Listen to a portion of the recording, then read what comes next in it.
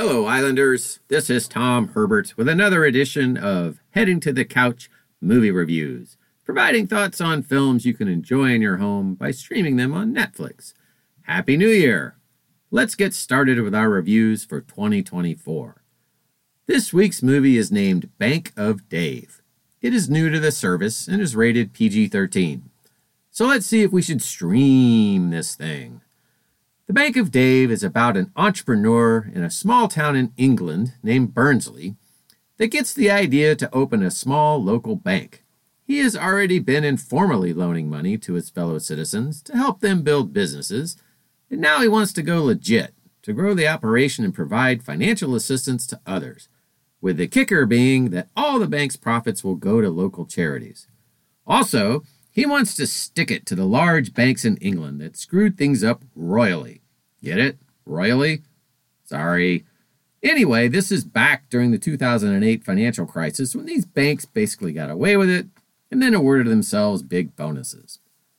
Dave's challenge is that a new bank has not been approved in England for over 150 years, so he needs help, which he finds in a young lawyer from London.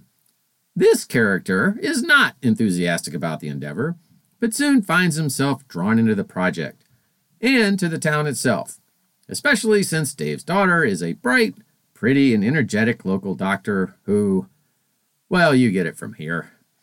Bank of Dave is a movie made in England with English actors.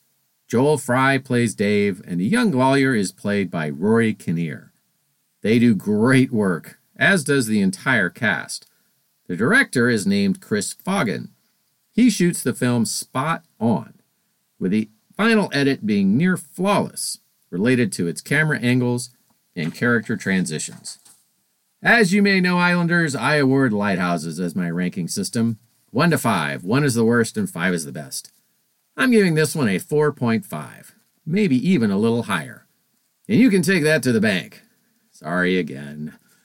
It is a great underdog story that delivers on all fronts, with a terrific ending that I won't give away, but just know it's coming.